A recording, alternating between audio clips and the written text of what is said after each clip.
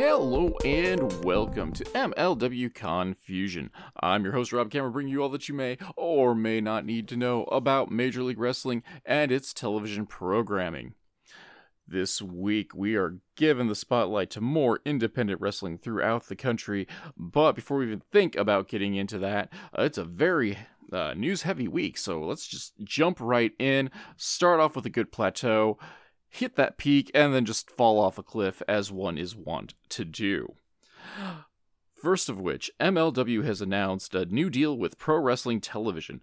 Pro Wrestling TV is a free streaming service, evidently available to over 200 million homes across the world. Check it out. It is free. Don't know what this means for, like, say, the YouTube deal, but they announced that all the new programming, so Fusion going forward, will be broadcasted on the Pro Wrestling TV channel, and they'll also have episodes of MLW on demand there as well. So as a whole, like, big effing deal. Just because any new streaming is good, especially if it's going to be free for us. And finally getting back in the swing of getting on-demand MLW as well. Because YouTube is great and all, don't get me wrong. That's primarily how I watch my MLW. But especially with some of the other broadcasting deals that have come up, you know, we're not getting the complete MLW experience. And especially for Fusion, they've definitely cherry-picked their episodes in which they've broadcast. So, big deal coming off of that front. And they specifically mention Battle Riot and Fusion, which leads up to our next announcement. Oh, Frabjous Day! We have the return of live MLW broadcasting. New programs starting off with Battle Riot at the 40-man over-the-top rope or pinfall submission-based battle royale with a future shot at the MLW World Heavyweight Championship on the line. That is going to be our first big broadcast of the new season. That will be November 3rd, 7 p.m. Central Time, as part of the Pro Wrestling TV partnership. Following that, starting November 10th, we will start getting new episodes of Fusion as well. So this makes me infinitely happy. Again, don't get me wrong, I have loved my time giving the spotlight to independent wrestling and just checking out all the new small companies I have never ever heard of before. But, you know, this show, again, is called MLW Confusion for a reason, and it's to focus on MLW, and without that, I didn't really have much of a proper show, and I just was, I don't know, holding out hope that this day would come, and we'd have new programming to review, and that patience has paid off. I don't know, we can turn like this into like a side project though. If you guys really liked the spotlight thing, just, I don't know, shoot me messages, like tweet at me. I don't know, you can hit me up on the social media, like let me know like what you guys thought of me just giving the spotlight and reviewing other independent wrestling, because it was just a lot of fun and just it was cool seeing new stuff again, and hopefully you guys enjoyed it as well until MLW comes back. With that, though, before all that is said and done and we get this new program and get to see Battle Riot live finally, we first have MLW Fightland. Fightland 2022 is coming to us from the former ECW arena, the 2300 Arena in Philadelphia, Pennsylvania. We've already announced a batch of matches from that, and we have a handful of other announcements to come out of this as well.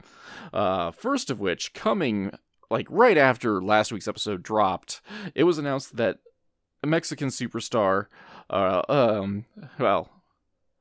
Mexican promotion superstar, he's an American, Sam Adonis, is coming to Fightland. No opponent given yet. Adonis is a pretty big deal out of Mexico, despite not being a true luchador per se, but he's had stints in AAA, CMLL, and probably best known, or most infamously, known for taking the hair of Blue Panther, which, like, Blue Panther is, like, one of the legends in there, and Adonis got to shave him bald.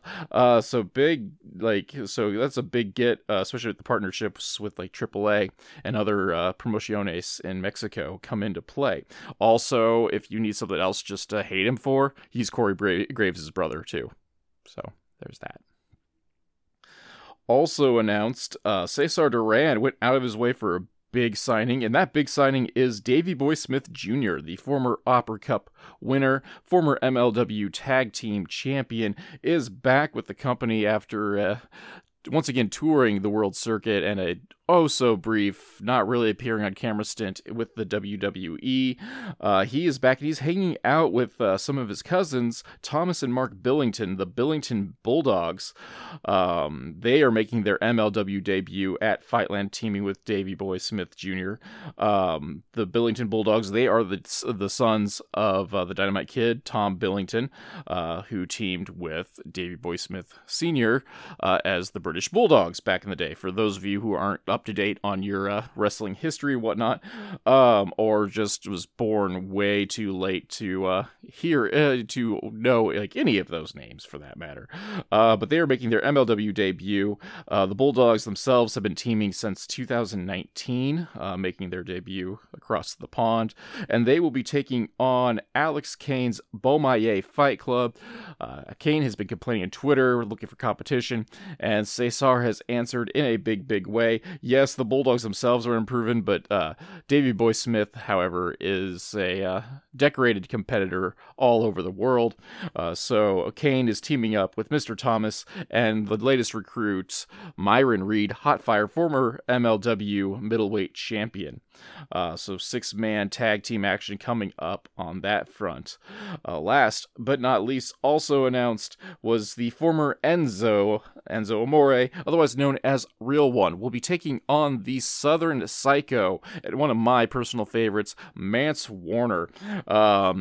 They said styles make fights, and I'm not sure what's going to happen in this match, but all I know is I hope I get to see a little knee pad up, dramatic pause, knee pad down, dramatic pause, action, because I do love me some Mance Warner, and Enzo is doing a lot to try to rehab his character work through MLW, so, it may not be the prettiest fight, but it might be the fightiest fight. Did that even make sense? No? Never mind that. Let's talk about wrestling. As stated ad nauseum, MLW is on hiatus, at least on the programming front, so we're giving the spotlight to independent wrestling companies throughout the United States. Today we're going back up north to Minnesota, checking out Midwest All-Star Wrestling and its television program, Warriors. We're going to be checking out episode 20 here momentarily, and I just want to throw out there, as this podcast is, we're really big into promoting the diversity of the pro wrestling landscape. And this company is no different. It is Native American owned, and as we will see, it come to the forefront in our like pre-show package, that the show itself opens up with a Native American prayer chant circling the ring, which I thought was a very interesting touch, very nice to see. So just throwing that information out there as well as we continue to plug diversity, whether it's through gender, race, sexual orientation, gender identity, etc., and continue that here on out. So go team on that one. It's great to see Native American representation in the world of professional wrestling as well. After our prayer, we get Andrew James welcoming us to the show, bringing us our opening little segue, music video, opening credits. When we come back, James is set down with MAW Commissioner Brian Sager. They discuss Sager's introduction to the world of professional wrestling, that he followed a company called Neo Pro Wrestling for quite some time before he was taken in. Evidently, he was brought into the business before wrestling schools were, a dime a dozen popping up everywhere. So they beat him up, they stretched him, and he got to just, finally join the world of professional wrestling. And after his retirement, got an offer to start Midwest All-Star Wrestling. A gentleman named Eli, the Money Man, as we'll kind of find out later on. I'm sorry I don't have all the information because I really don't do a whole lot of research coming into it, just the basic Twitter stuff and watching the television program. So when they just toss out names, I hope I find out things about that person in the meanwhile. So MAW is formed, and before we go to our first match, Sager kind of describes his management style as the matchmaker, as the commissioner of MAW. This segues into our first match of the evening, Ying Mua taking on Gable Galileo for the MAW Innovation Championship. Before the match can even start, we are doing some Memphis stuff, despite being in Minnesota, which Larry Sabisco, the master of Memphis wrestling, was from Minnesota, so, I mean, it's not much of a stretch, really. But bails out of the ring, jaw jacks the crowd, does this twice before the match finally, properly begins, despite the bell already being rung. We get the tie-up, they trade corner chops, and by chops, I mean, I guess it's more like a push, back into the corner, two-hand shove into the corner. Both Gable and Mua both take part in this, but once that's over with, once that shtick is over with, we get chain wrestling by the Wave here. Gable, though, quickly gets fired up, goes for a sunset flip, but it gets caught in the act, folded up in half, and Mua grabs the ropes to obtain the 3 count very, very early on. There's really no offense in the match after the little bit of chain wrestling here. But luckily, though, Josh Madsen is not tolerating these shenanigans, announces that it is now a 2 out of 3 falls match. Brian Sager confirms it. This is on. Match restarts, and Gable quickly hits a variation of a twisting flatliner, Sister Abigail, if you will, and gets a 3 count, within 15 seconds of the match being restarted. So this match is now tied 1-1 in this best 2 of 3 falls. The next fall will be for the winning fall. Lost my train of thought in the middle of that. So, winner of the match will be the one who gets the next fall. The final fall, if you will. Anywho, we start the third fall off brawling outside the ring, where Gable quickly takes over with some strikes. Gable is cut off on the top rope, but he fights through and hits the double sledge off the top. Spear by Gable leads to a quick 2 count. Flash Moa Breaker, the Cold Breaker, though, comes literally out of nowhere, despite not being an RKO, and he picks up the victory. The final fall with the Code Breaker, your winner, and still MAW Innovation Champion, Ying Mua. Pretty solid match overall for the opening contest. I was really surprised how quickly the falls came. I mean, the first fall came within 2 minutes.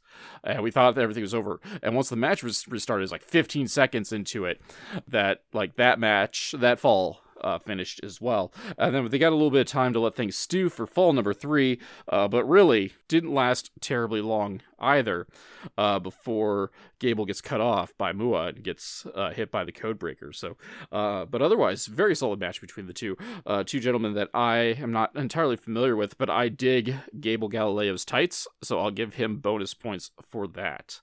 Back in the studio, James and Sager put over Mua as the as kind of the future of the company. They discuss Sager's introduction to the world of professional wrestling as a fan at a young age, watching wrestling with his grandfather, most notably WrestleMania 3, and falling in love with these comic book characters brought to life.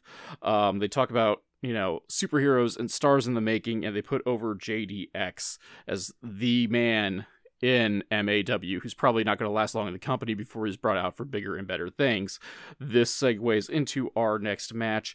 JDX takes on Konosuke Takeshita. Hot thing in the American independents right now, despite bouncing back and forth between Japan, his native homeland, and here. And at the time of the taping of this match, fresh off loss to AEW / Ring of Honor star Claudio Castagnoli. So MAW striking while the iron's hot with independent talent. So it was neat to see. And things start off super heavy and fast, just right away. Takeshita just goes for a knee, whiffs it, and we just start trading strikes back and forth. JDX gets the early advantage and an early 2 count with a flapjack. JDX goes for several pinfalls attempts and only gets 2, has words with the referee in the process. JDX rolls through the top rope and hits Takeshita with a leg lariat. And But big DDT by Takeshita goes for 2. My notes are practically incomprehensible on here. JDX knees Takeshita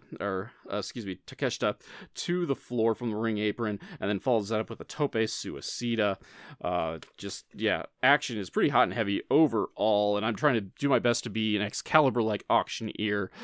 We brawl outside, and JDX catches Takeshita into the ring post, crotches him to be exact.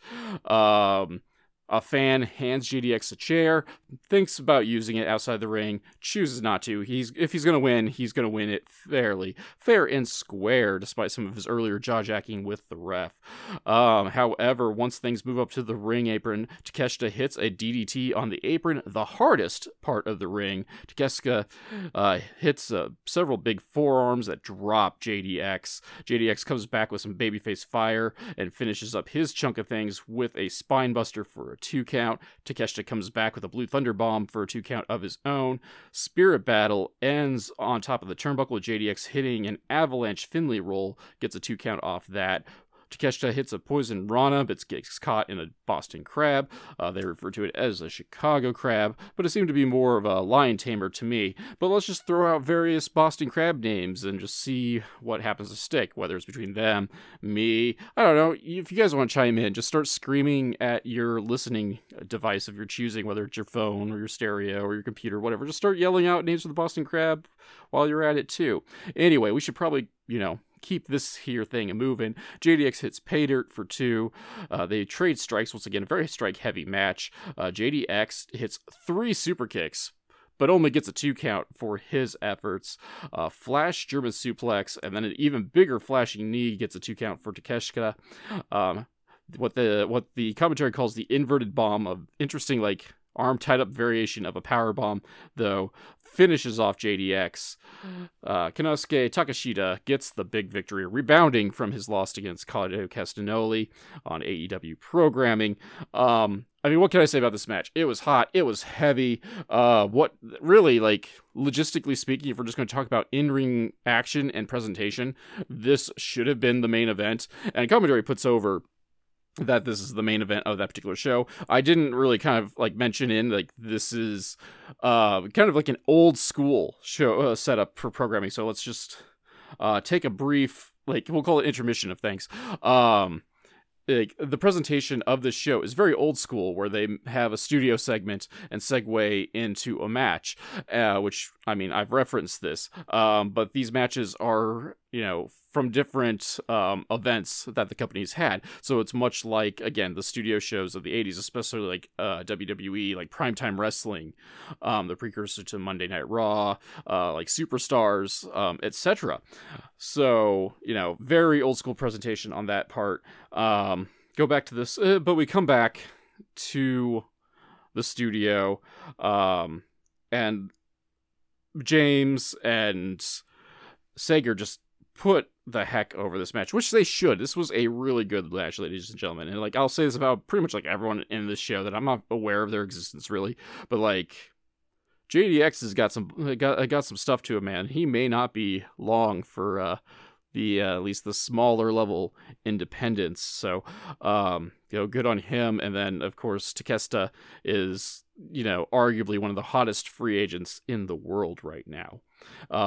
But yes, so Sager and James put over this match, and puts over MAW for having the best wrestling around, leading them to put over their women's division as well.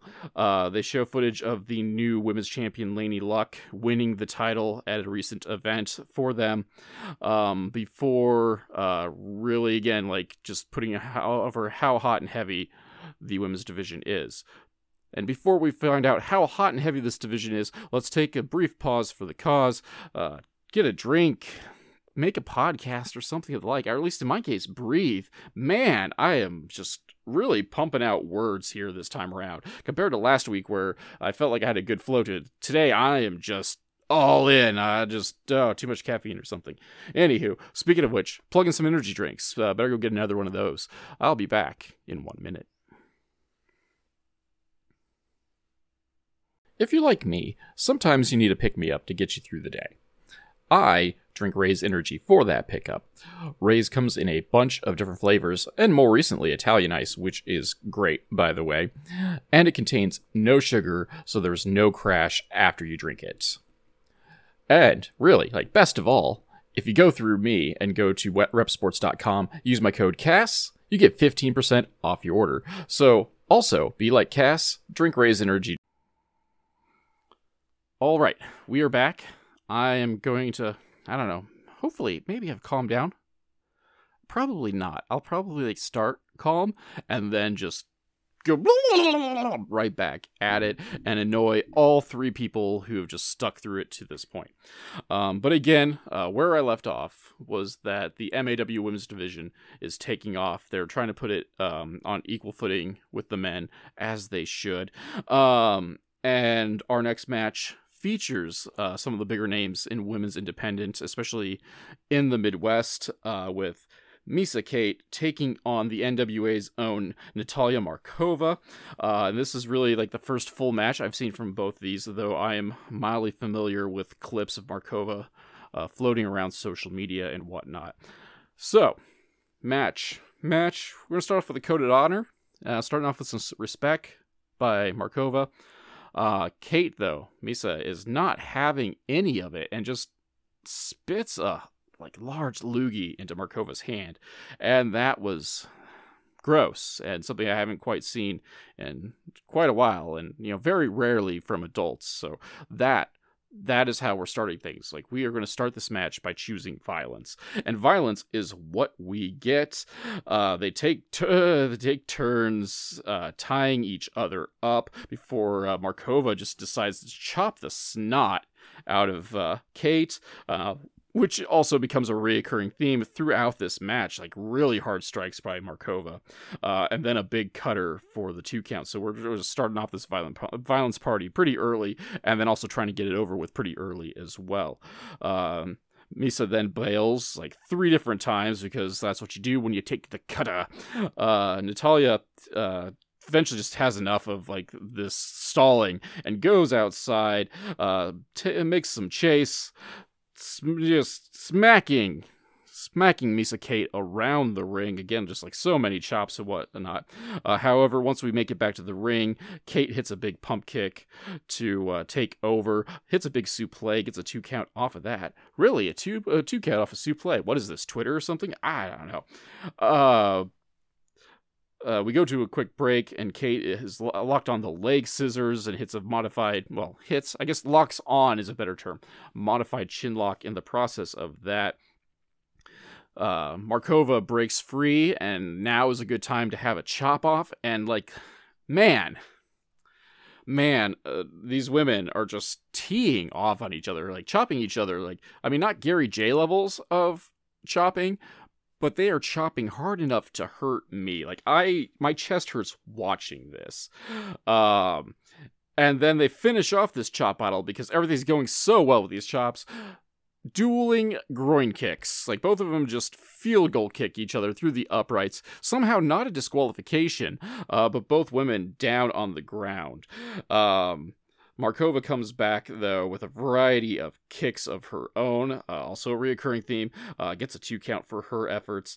A big running knee to the back of the head by Misa Kate gets a 2 count. Followed up by an X Factor by Markova. Gets a 2 count of her own. Another running knee by Markova gets a 2 count. Misa takes out the referee on accident with a big kick. This sets up the classic scenario, which Markova hits the beautiful disaster kick in the corner, which is a running corner spinning heel type kick, if you will. Takes out Kate. Unfortunately, though, as stated, the referee is totally unconcho, so Markova has to go over and try to wake him up. In the meanwhile, that allows Kate an opportunity to wake up, come to her senses. Markova goes for another disaster kick. Kate dodges it and locks in a roll-up using the ropes for leverage, and gets the 1, 2, 3. Your winner via shenanigans, Misa Kate. Fun match to be had, and like really hard hitting. Like that's something I'm gonna can't put over enough for this thing, is that how hard these two just chopped and smacked each other. Like I hurt at various points, and that was before the dueling groin kicks.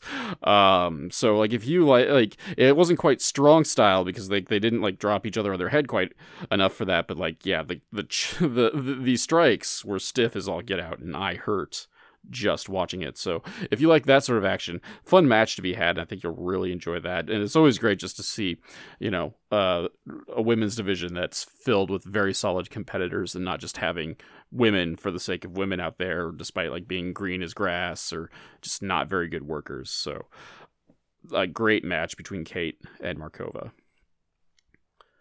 Back in the studio with James and Sager, Sager talks about how he was lucky enough to be able to choose when he was going to hang up his boots and retire. However, Paul Verk was not quite that lucky and is putting his career on the line for a shot at the MAW World Heavyweight Championship, leading us to a match in progress featuring Paul Verk taking on the champion, The System. Great name on that one. Not even a Simon System or anything like that, just The System. Bleach blonde hair and all. But we join the match in progress. System uses the championship belt while the referee is distracted on the floor to take out Verk, gets the 3 count, retains and officially retires Paul Verk. However, Sager comes out and restarts the match, much to the chagrin of The System. We take a quick break, we come back, we're trading strikes, and we get, like, while we're trading these things, we get, like, a lot of Kevin Dunn-esque camera cuts, getting motion sick, just, like, every time there's a strike, we change the camera cut as we're going back and forth. So the System takes the Flair corner bump, but instead of just getting body slammed off, he gets back body dropped off. Vink hits a big kick to the back of the head to get the title. 3 count, big kick to the head, your new MAW World Champion. Brandon Verk. This match, I mean, it wasn't the full match, obviously, and it was just here to kind of like put over the storyline that's been festering for quite some time between the System and MAW Commissioner Brian Sager. We go back into the studio, and they've kind of talked about that it's been like over a year, and both Sager and the System have been bickering at each other. Footage is shown of a confrontation between the two at a recent event, which the System slaps Sager, and Sager talks about taking things into his own hands when the System and his cohorts take out 2 referees during this a recent title match, forcing Sager himself to be referee and count the 3 count for Verk in that match. They talk about the System being suspended, but drop hints that there's going to be more punishment in the future if suspension is not enough. Laying groundworks, if I would have to be so bold to guess, that Brian Sager is going to probably put on the boots one more time to put the System in his place. But that is how our show ends, putting over the Commissioner's feud with the System. And that means we need to wind down things here at my end too. So it was a fun show overall. Very old school feel to it, alternating between random live events, matches, and the studio system. Done a very good job of putting over the storyline at the end, even though, if I ultimately had my druthers, I like a good main event match, or like an actual segment, like a live segment to end the show, but whatever, man. Not every episode has to be catered specifically to me, especially when I'm just jumping in randomly into these shows as well. I mean, this is episode 20 and the first one I have watched, and I thoroughly enjoyed it. I mean, obviously they're picking cherry picking the best matches from various live events, whether it's kind of the story driven work of our opening bout and our technical main event, or looking at bringing in the big stars of the independent scene with Takeshita and Markova as well, the building of the women's division as a dominant force within the company as well. So really enjoyed checking out Midwest All-Stars, All-Star Wrestling. I think you'll enjoy it too if you like just kind of like an old schoolish wrestling program. This is very much that. So again, can't praise this kind of stuff enough. Check it out. It's on the YouTubes for free, of course. And thank you all. Again, I'm not sure when MLW is going to bring back its programming, but I'm waiting that day. And until then, might as well give back to independent wrestling in and of itself. So that being said, I enjoy this, and I hope you have too, despite me really trying to be an auctioneer through this episode. I was like, it's not my strongest work, if I even may be so bold to say and break that fourth wall. But thank you all for coming along, sticking through it. And in the meanwhile, though, I'll see you all next week. MLW Confusion is a weekly podcast that is written and performed by Rob Kammer and hosted at Anchor FM. The background music for this section is Ruined My Day, performed by Alan Schroeder. If you enjoyed this podcast and would like to support, please like, subscribe, and tell your friends, family, and enemies. Leaving a review would also be helpful. Word-of-mouth advertisement, of course, is very important for us small podcasts. For my social media links, they can be found in the description below, but the Twitter and Instagram are both at The Nova of Cass, TheNovaofCass, and Facebook is at MLW Confusion. If you'd like to support monetarily and help upgrade my equipment, please check out my virtual tip jar at www.ko-fi.com/Casanova. That is CASSONOVA. If you'd prefer more bang for your buck, go to patreon.com/Casanova, where for as little as $1, backers get access to the podcast early and without those pesky ads, plus other exclusive content. So head up the crew and join Maverick45, Alan Schroeder, and Keith Wynn, and check it out. You can also find t-shirts at whatamaneuver.net/collections/The Confusion Podcast. There's hyphens in between The Confusion Podcast, of course. And for other business inquiries such as ads and sponsorships, please email me at rzkammer, Kamerer, @comcast.net. Thank you all for listening.